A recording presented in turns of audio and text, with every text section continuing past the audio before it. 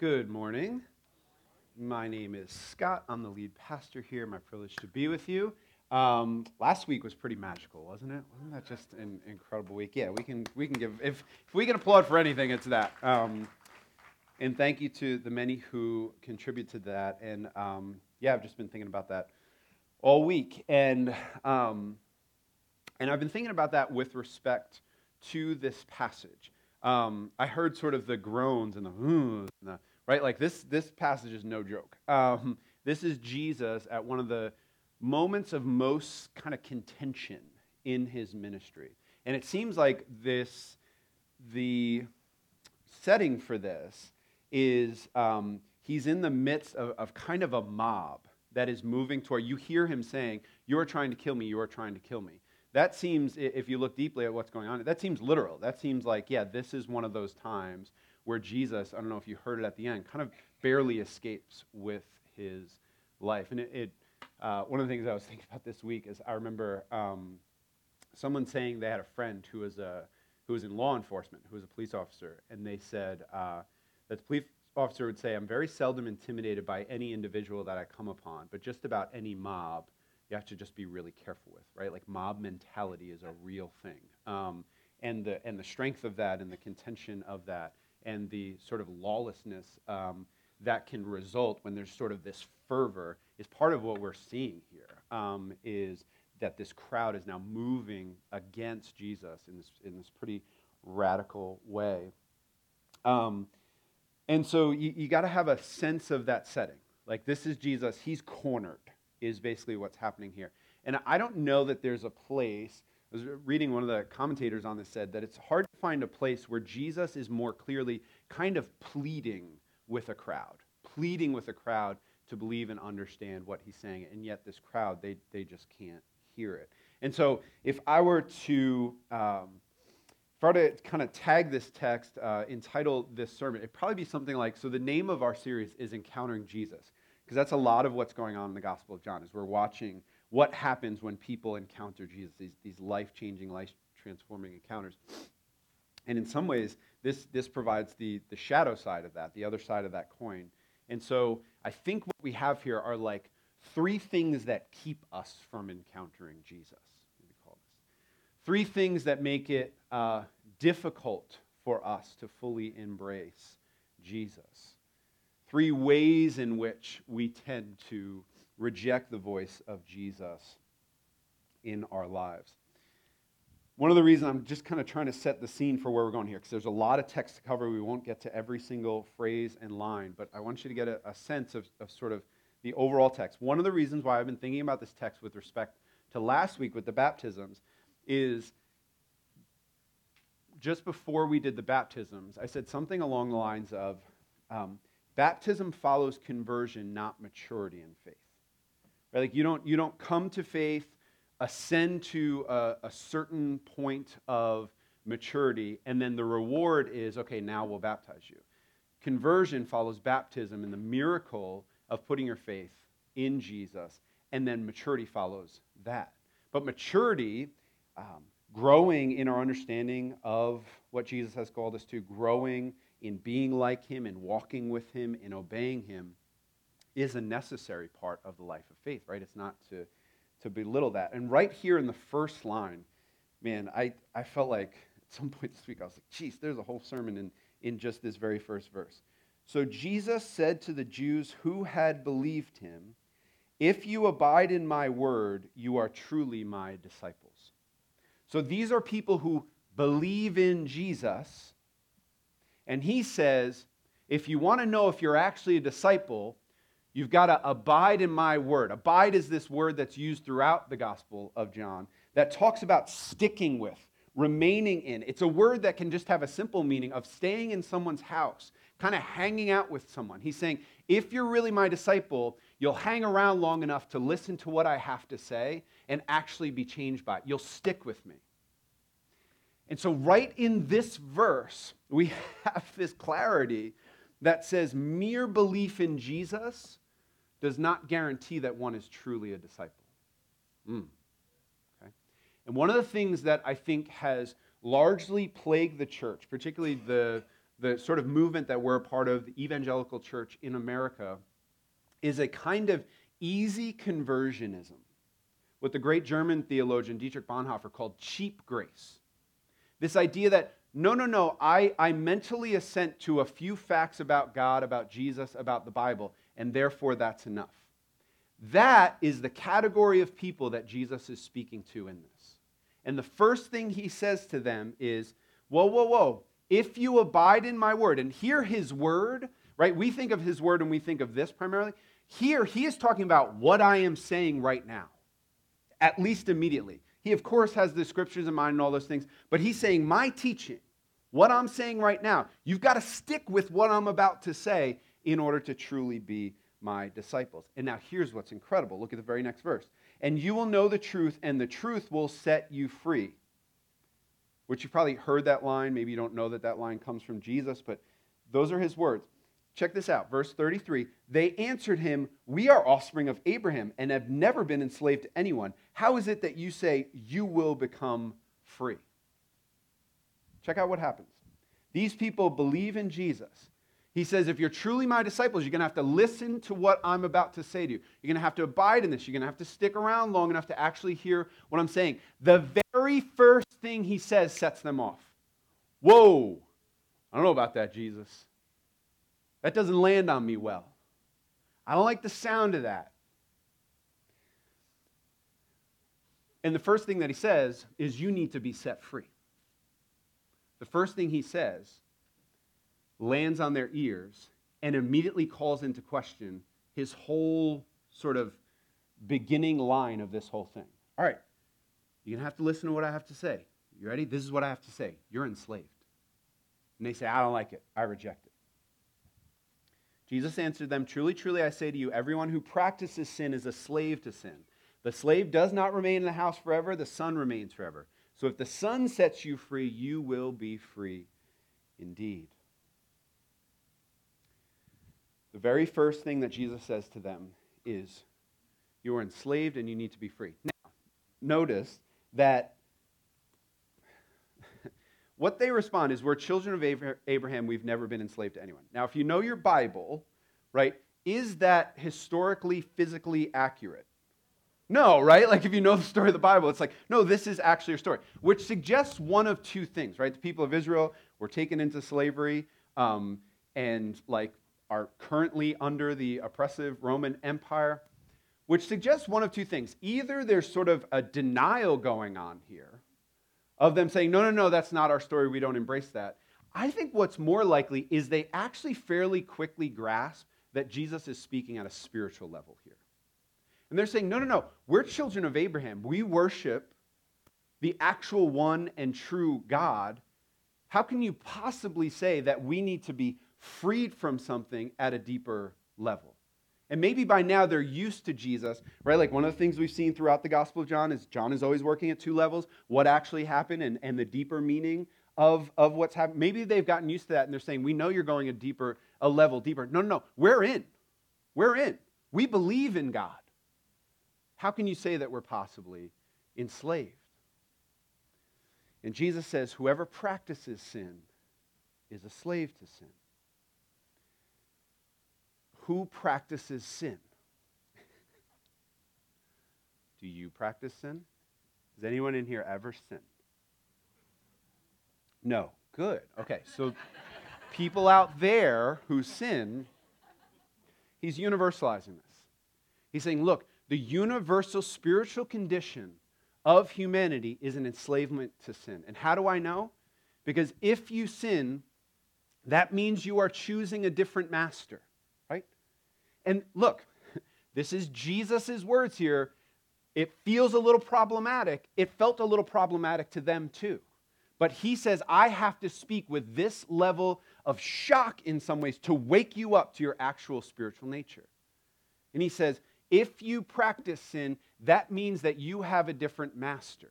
It means that you are trusting something, the word of someone other than me, and serving that word. And he said, so you're enslaved to it. And they say, we're not enslaved to anyone. And what's amazing about this is, right, they're speaking out of their particular Jewish context, experience, national history, and all of those things. But I just can't believe, as I was working through this interaction, I just can't believe how relevant it is to our cultural moment 2,000 years later in a totally different place. Because they say, we ain't enslaved. We don't have any master.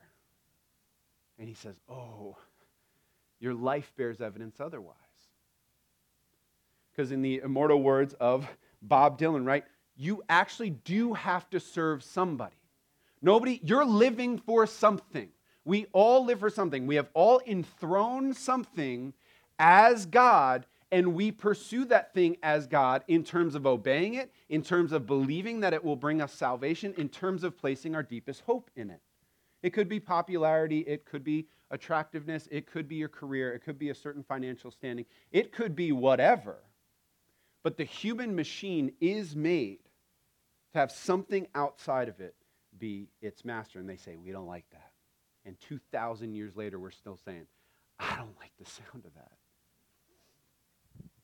The first step to getting free, Jesus says, is to confess to the reality that I don't just do sin, I'm enslaved to sin. I have no other choice but to sin.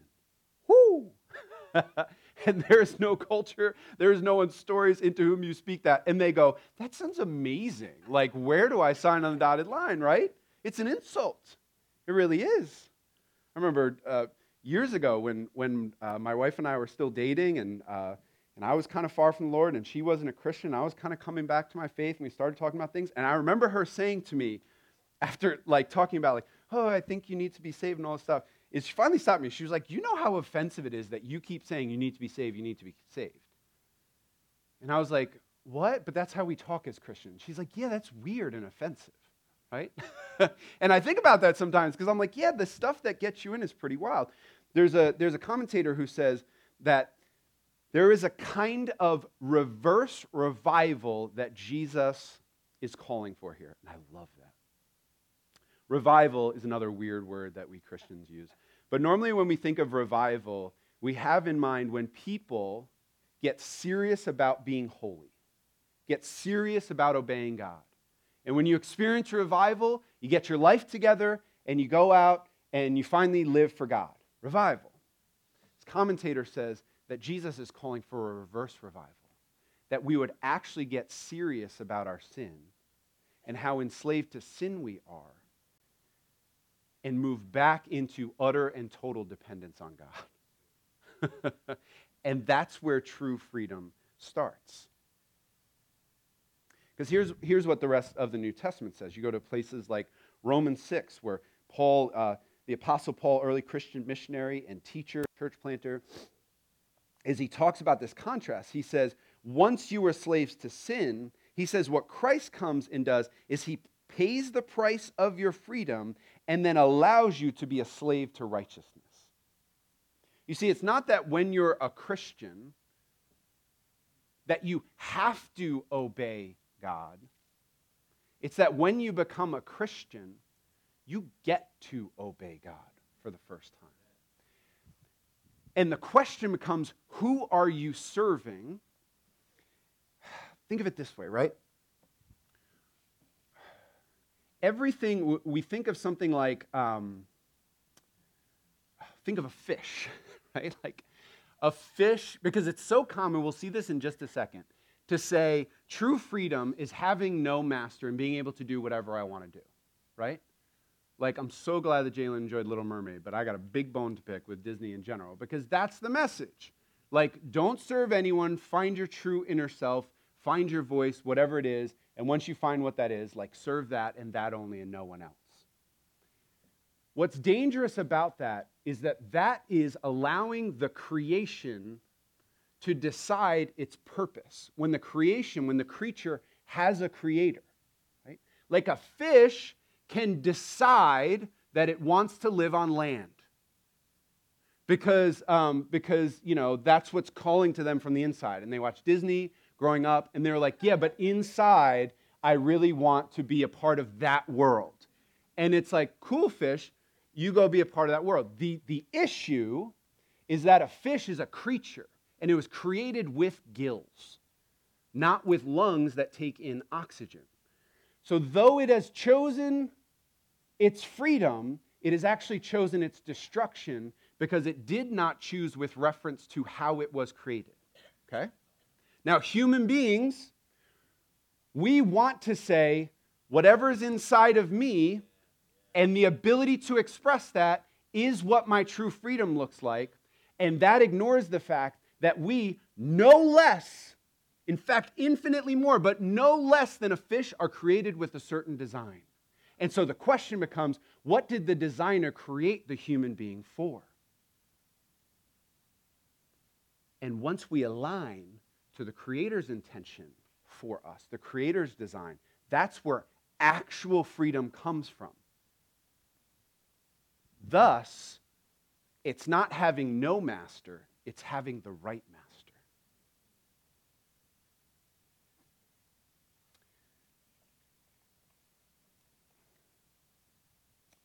Verse 37, I know that you are offspring of Abraham, yet you seek to kill me because my word finds no place in you. I speak of what I have seen with my father, and you do what you have heard from your father. It's about to get very real. They answered him, Abraham is our father. They're like, oh, you're coming at Abraham? If only. Jesus said to them, if you were Abraham's children, you would be doing the works Abraham did. But now you seek to kill me, a man who has told you the truth that I heard from God. This is not what Abraham did. Abraham, Old Testament figure, most important thing about Abraham, God told him stuff directly. Abraham believed him. And his belief wasn't mere mental assent. He put action and obedience behind it. Right? This is the emphasis going back to the Apostle Paul. This is the emphasis of Paul whenever he brings up Abraham. Most important thing to understand about Abraham, when God speaks to Abraham, he doesn't merely believe, his belief becomes faith put into action. And Jesus says, if you were like your father that you're claiming, if your paternity was correctly identified as Abraham's kids, you would do what your dad did, which is listen when God speaks to you. You're doing something else. You're doing the works your father did. Who's their father? They said to him, check this out. We were not born of sexual immorality. We have one father, even God. We were not born of sexual immorality. You know what's most likely going on there? This is a shot at Jesus. This is a shot at Jesus' sketchy origin story. This is a shot at why were you also like always clarifying that Joseph wasn't like your actual father? What happened there? What's your mom's deal? What's the actual story there? They come at him. They say, you're the one who's got a sketchy background. Okay? It's getting very, very personal here. We were not born of sexual immorality. We have one Father, even God. Now they're claiming God. Jesus said to them, if God were your Father, you would love me, for I came from God, and I am here. I am here circled in my Bible because I think that this is the moment. To me, this is like Jesus' public Garden of Gethsemane moment, if you know what I mean by that. Garden of Gethsemane, night before Jesus is crucified. He has this agonizing private interaction with his Father. He's saying, God, is there any other way to do this? This moment where he says, I've come from God. I'm telling you what God says. I'm here. Feels like the closest thing that we have to Jesus in privacy in the Garden of Gethsemane, taking that public and saying it in front of people.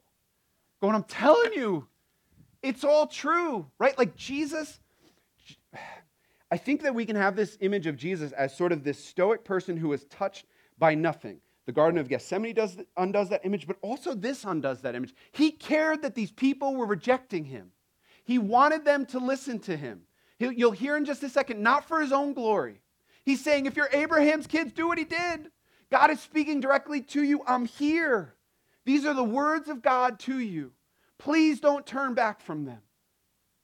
Please don't align yourself with the wrong master, with the wrong father, because your Father is speaking to you right now. And look, there's a very real sense in which, I don't know why you're here. Maybe you're not normally here. Maybe you're here a lot, and it's just been a while since you really listened to God. Hear Jesus' words here to go, no, I'm really speaking, not through me.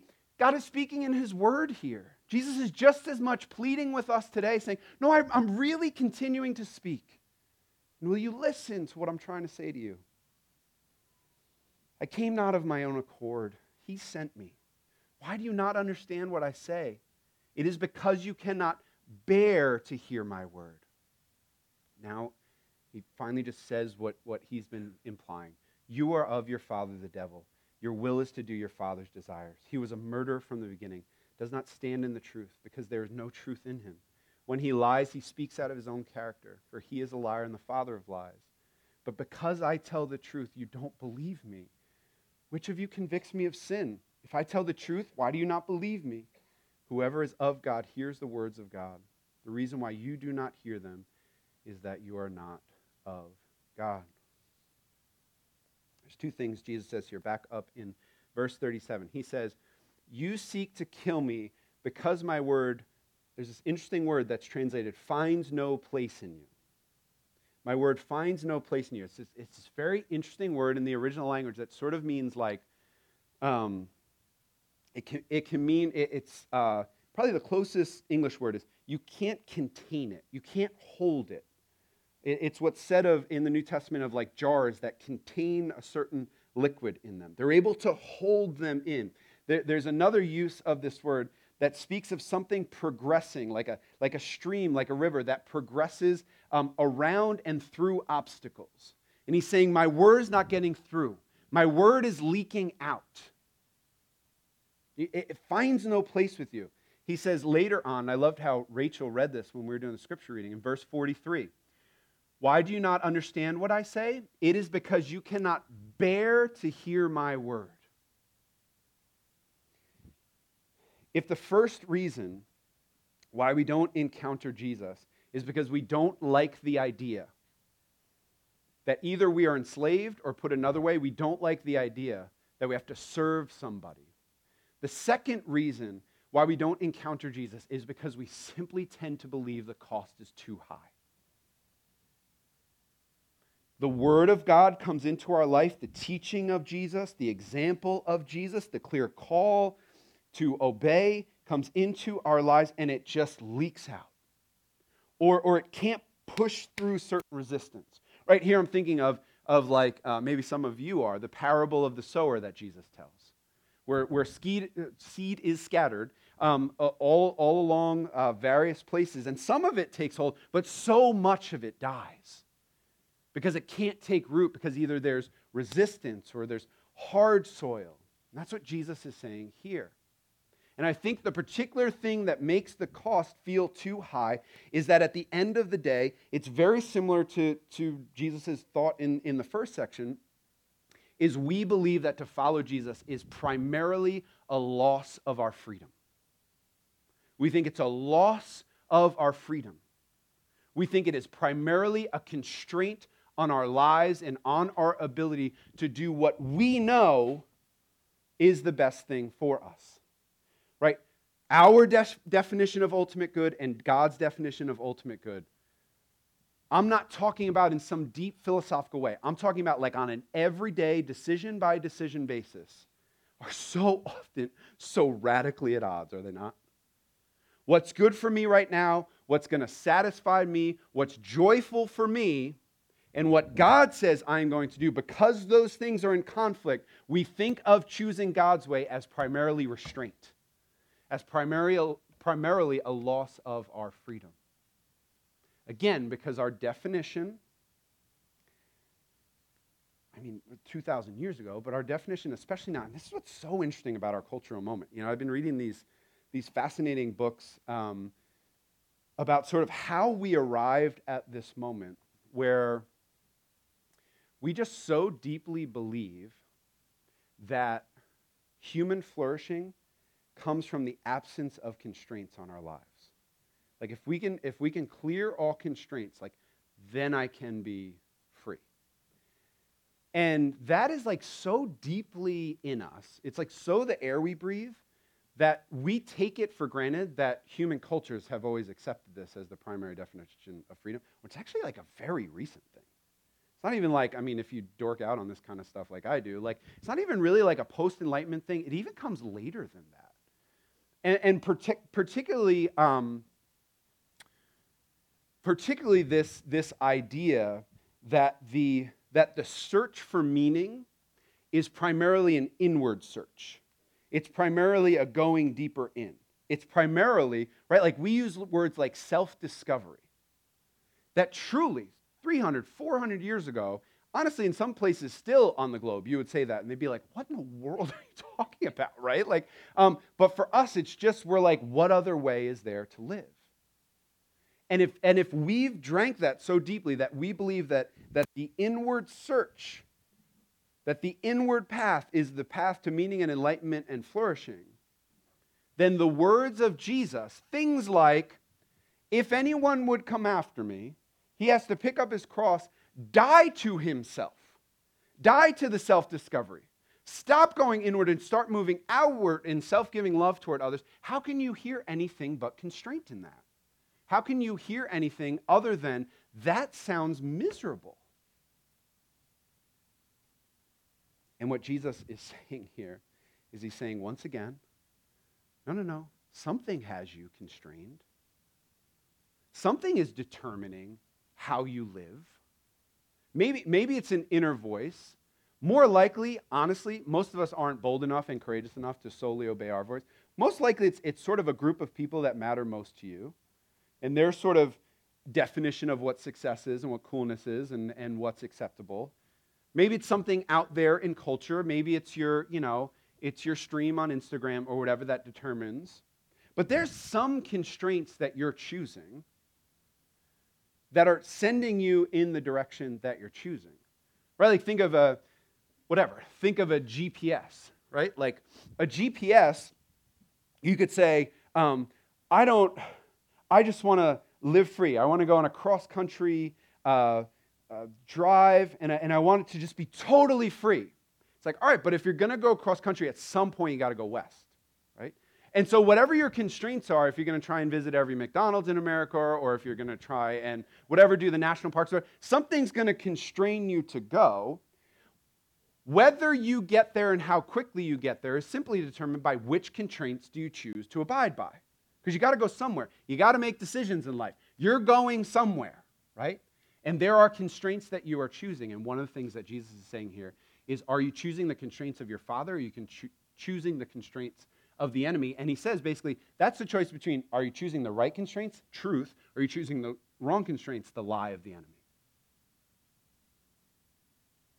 And again, what Jesus is saying, if you would come to me, you finally have the ability to choose the right constraints.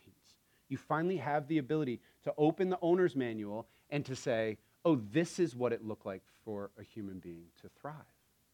And so you have to ask, whatever constraints I'm choosing, why am I putting trust in the one who's levying those constraints on me?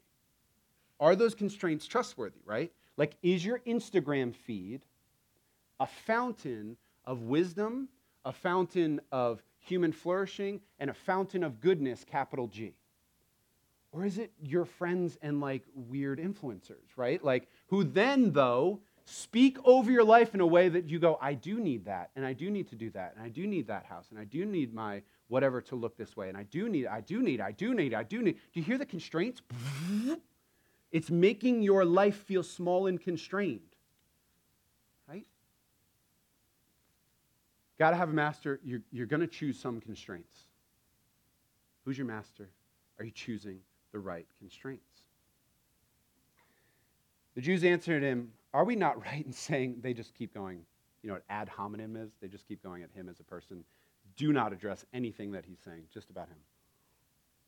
Jews answered him, are we not right in saying that you are a Samaritan and have a demon? You. Okay, they've gone after his sketchy background. We know, right, that Jews and Samaritans have no dealings, because if you've been around Jacobswell for any amount of time, you've heard us preach that text 1,000 times, right? This is a slur that they're throwing at him. Is they're saying, you know what the Samaritans say about us? The Samaritans say, we don't even worship the right God. You're with them now? Oh, you're a Samaritan, bro? That's who you are. You're saying that the people of God need more than mere belief because we're actually following after the enemy? What if you have a demon? You have a demon. It's interesting because our crowd dynamics in our time is very different. That's a joke. They're exactly the same. right? Like, I have a demon, you have a demon. What if you have a demon, right? Like, this is Twitter 2,000 years ago, right? Like, let's not address arguments, facts, reality, truth. Let's just go at each other and say, no, you're one of them. You're not one of us, you're one of them. And you don't want to be one of them, right? Not talking about arguments, just talking about going at the person and trying to defeat them. Guys, some things never change about human nature. We just put it online now, right? Jesus answered, I don't have a demon, right? Like, just clarity's sake, I do not have a demon, but I honor my Father, and you dishonor me. Yet I do not seek my own glory. There is one who seeks it. He's the judge. Truly, truly, I say to you, if anyone keeps my word, he'll never see death. Jews said to him, now we know you have a demon. That's crazy talk. Abraham died, as did the prophets, yet you say, if anyone keeps my word, he will never taste death. Are you greater than our father Abraham? Do you feel the irony in that? Oh, now you're greater than Abraham. He is greater than Abraham, right? Like, he says as much in just a second. Are you greater than our father Abraham who died? Prophets died. Who do you make yourself out to be? Amazing. Jesus answered, if I glorify myself, my glory is nothing. It's my Father who glorifies me, of whom you say he is our God. But you've not known him. I know him. If I were to say that I do not know him, I'd be a liar like you. I'm going to tell you what I know, Jesus is saying. I do know the Father. I know what he wants from you.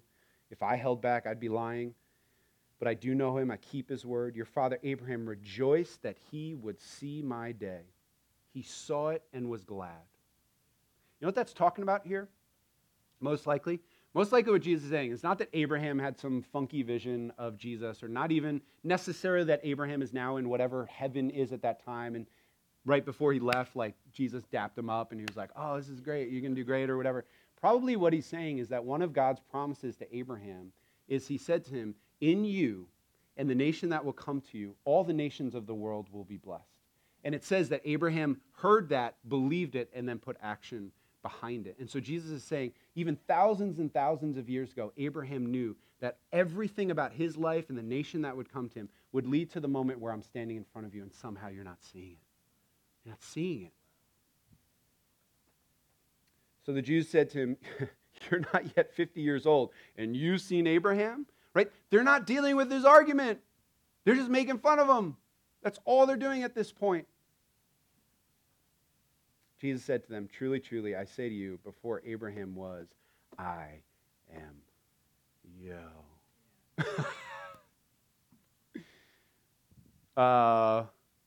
Some people who are suspicious of Christianity say that Jesus never claims divinity, which is problematic in like 16 different ways.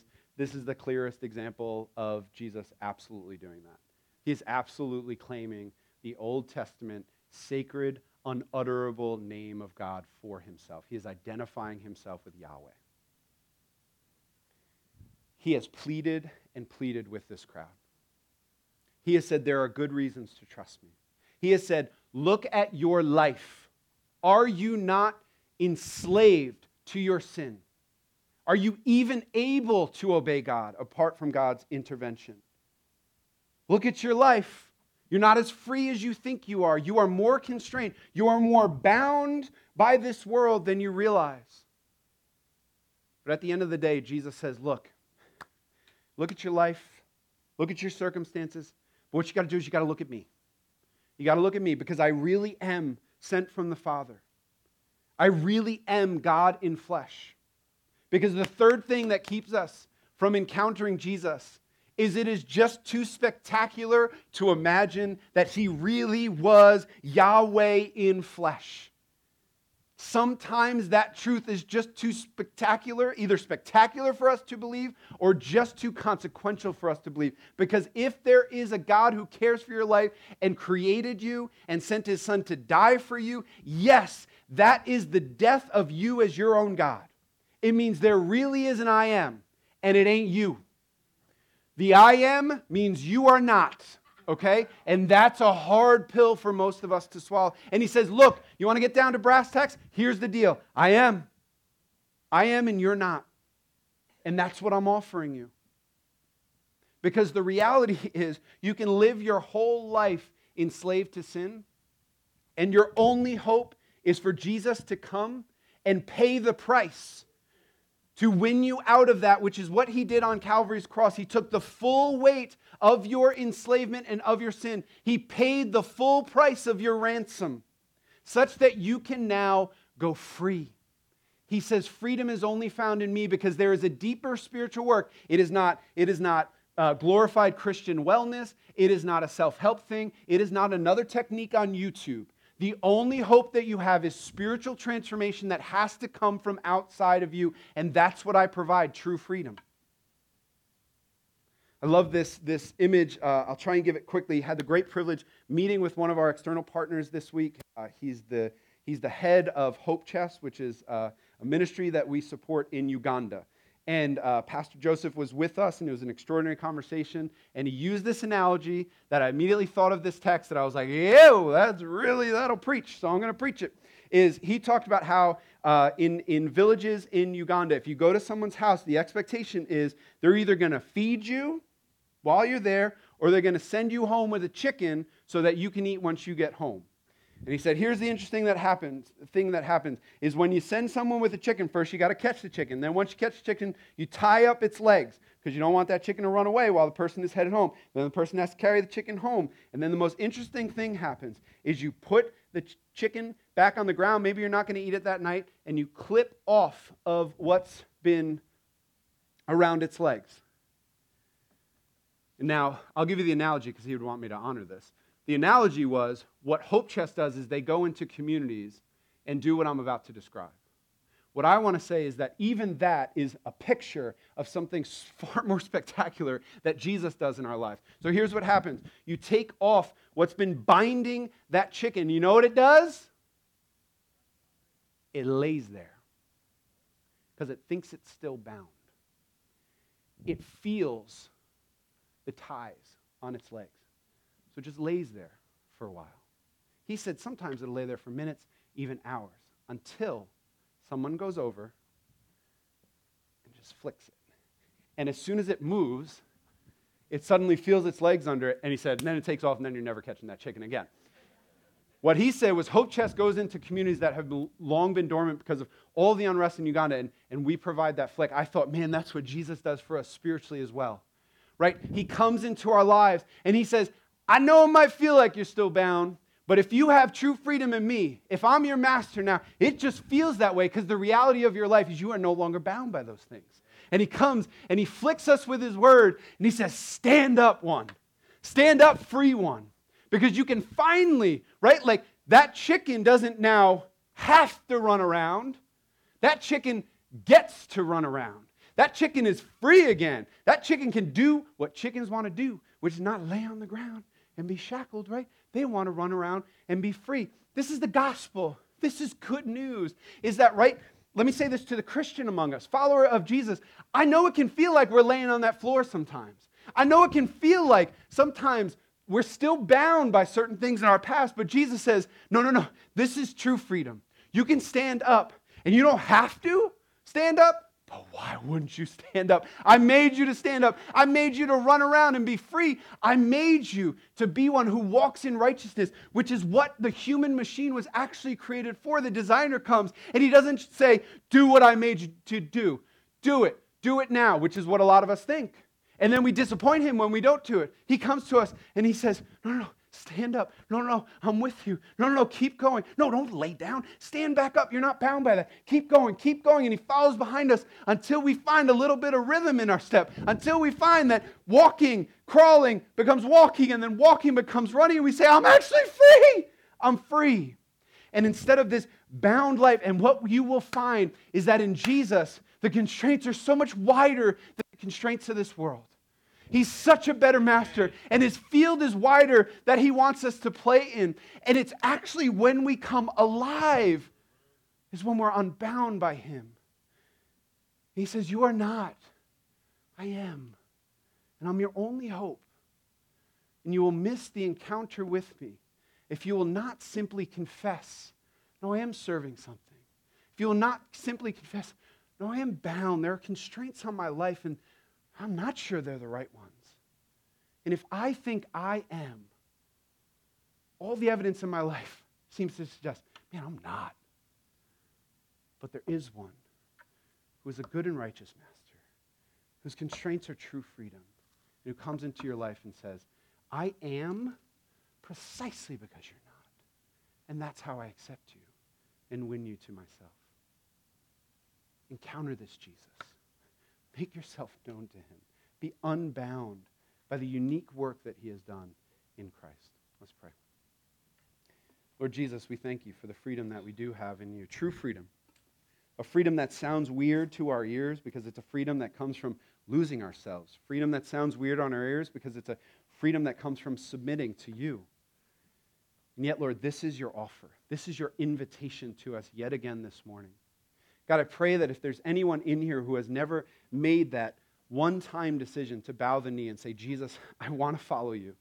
Jesus, I no longer want to be enslaved to sin, but I want to be made free in you. Lord, I pray that they would make that decision today.